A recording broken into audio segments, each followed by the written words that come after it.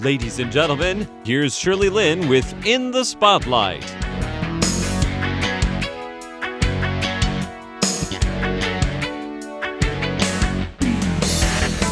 Welcome to In the Spotlight. I'm Shirley Lin. Stylist Jenna Robinette is from Canada, but she came to Taiwan 14 years ago because she couldn't stand the cold in Canada. She loves Taiwan, its warm weather, and its beaches. Jenna studied fashion design, but she only became a stylist after coming to Taiwan. Today, Jenna begins by talking about what she thinks of Taiwanese people's fashion and the way they dress.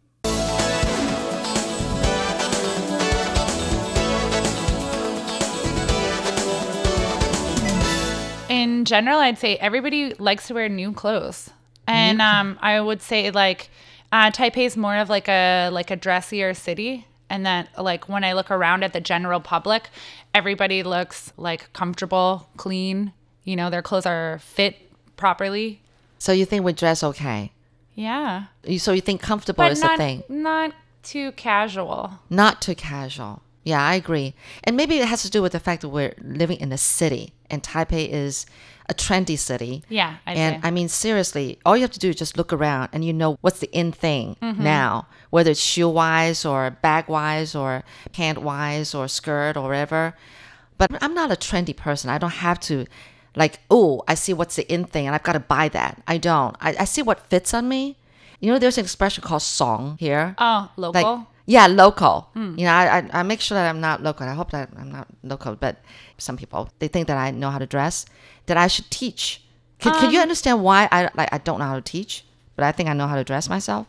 I think there's not a right and a wrong way. There's only what is true to you. Yeah. And what makes you comfortable. And when you wear the right clothes, you feel the most at home and the most confident to be yourself.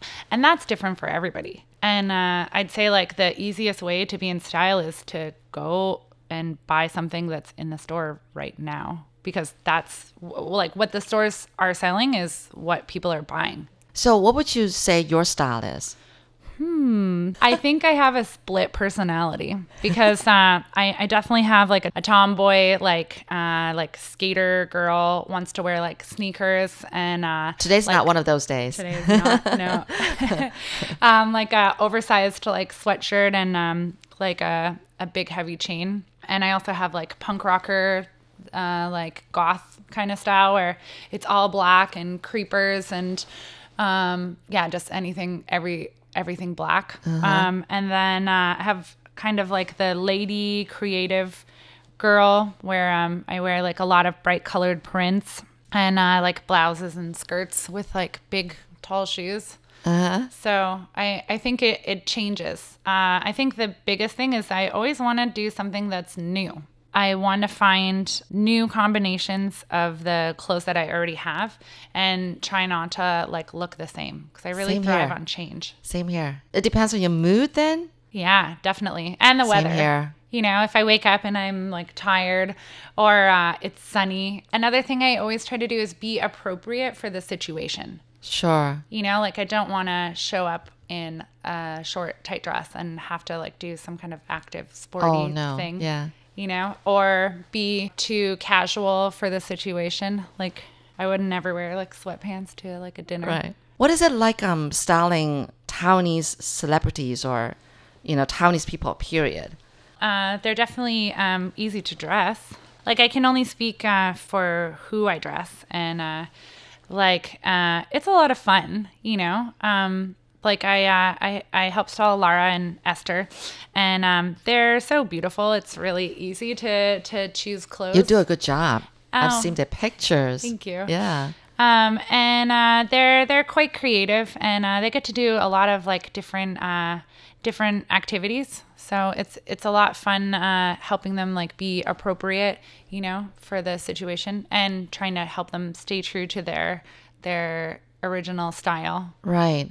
So most of the time, do they tell you what they want? Because for example, I've got a friend who's a singer, and actually she would go buy, clothes that she thinks she likes to wear on stage, but her agent is no, you're going to have to go with what I tell you to wear. It's mostly black and different shades of black because she's kind of a little bit on the big side. What about you? Or do you respect your clients? I mean, if they want to give you ideas, then you respect them. Oh, I'm definitely not a dictator at all. You know, Okay. I really listen to them a lot about what they like, and I feel like it's a success if they feel the most themselves when they wear the clothes, and that they're comfortable wearing them, and they feel like, wow, this is me. I hardly ever dictate. It's almost always like a collaboration where they say, we have this activity that we need to do. So I was thinking we need something that looks like this. And then they'll give me maybe some technical things like I'm going to have to be more active. So make sure that it doesn't, it's not too constricting, or I'm going to have Make sure to it doesn't rip. yeah. Or I'm going to have to like sit down. So like something with more length is better. Or the backdrop is this. So we want to make sure that the color like pops out against the backdrop. So every time it's different, and every time it's a fun challenge. Yeah, it sounds like a fun job. It does. And so, but most of the time you just kind of pick out, after they give you the ideas, you go to the store or whatever and pick out the clothes, right? You don't make them, do you? Occasionally I make them, but for the most part I go shopping, or I go shopping in their closet and try to find a unique combination that they haven't done before. Oh, yeah, of course. What do you think is the hardest part about being a stylist? The hardest part is always time and budget, I would say. Where if you want something done super fast, you're going to have to, be a little bit more flexible about achieving the vision that you want, because you might not have enough time to find it in the store, or make it if you can't find it, or like order it online. Time, if they're like, okay, it's tomorrow, then you're like, okay, I don't have time to shop. I need to find something that you already have. And budget, you can't just spend, 30,000 on every like brand new outfit, because that gets quite costly. Yeah. So with every styling job, you have to make like budget concerns, and sometimes it will take you a little bit longer because you have to find something within the price range. You're listening to In the Spotlight with Shirley Lin. Now, you're pretty tall, right? How tall are you? 173. Oh, yeah, you're 3 centimeters taller than me. But anyway, how do you feel walking around Taipei? I mean, being yourself in Taipei or in Taiwan. What feelings do you have being in Taiwan? I mean, you must love Taiwan, and you've been here 14 years. Are you going to stay on for good? I'm here for a while. A while? Until you start having wild ideas about where to move to next, right? With your husband, that is. Yeah, I have no idea. I definitely feel super comfortable on the streets. Because you're tall. You get all the stares, and you've got pink hair. Yeah, I'm so used. Sometimes people are looking at me, and I'm like, why are they looking at me? Do I know that person? And then I remember, like, oh yeah, my hair is pink. Okay, I walk around with my headphones a lot, and I guess I'm just used to being here. I'm comfortable around Taiwanese people, and Taiwanese people are quite accepting of differences in other people's like culture. And I think for the most part, people are curious. Yes. They're like, "Who's that? What's that person doing?"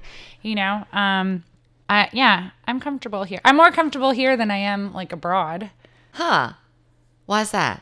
I don't know. I feel like I guess because I've lived here, it's my home. So I'm like used to like hearing Chinese everywhere, and I guess the general like reaction to me going somewhere, I'm used to that. And abroad in Canada, I guess I blend in more.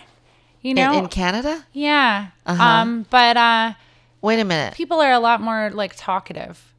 In Canada? Yeah.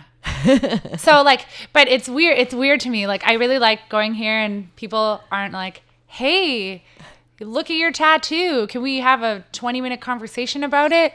Uh-huh. People are just like, oh, hello. Like, mild amusement. I know about that. It's in our culture. Like, 不好意思. They don't want to bother you. So, yeah, they're curious, but they wouldn't because of your curiosity, they'll kick up a conversation with you, unless you make the initiative, I guess. Yeah. But I know that, foreigners living in Taiwan have found Taiwanese people very friendly. It's like they think if you look lost, they're willing to help you. And Taiwanese people are always so helpful. I know, it's really with the cute. limited English or even no English, and they even like show you, they'll show you the way, they'll take you there, or whatever. But I don't know, but if they were to see your tattoo and maybe they don't know how to ask about your tattoo. So anyway, that is so neat. What else do you like about Taiwan and its people? What else? More specifics. There's so many things. I would say on the most part, Taiwanese people are really trustworthy, and they're very honest.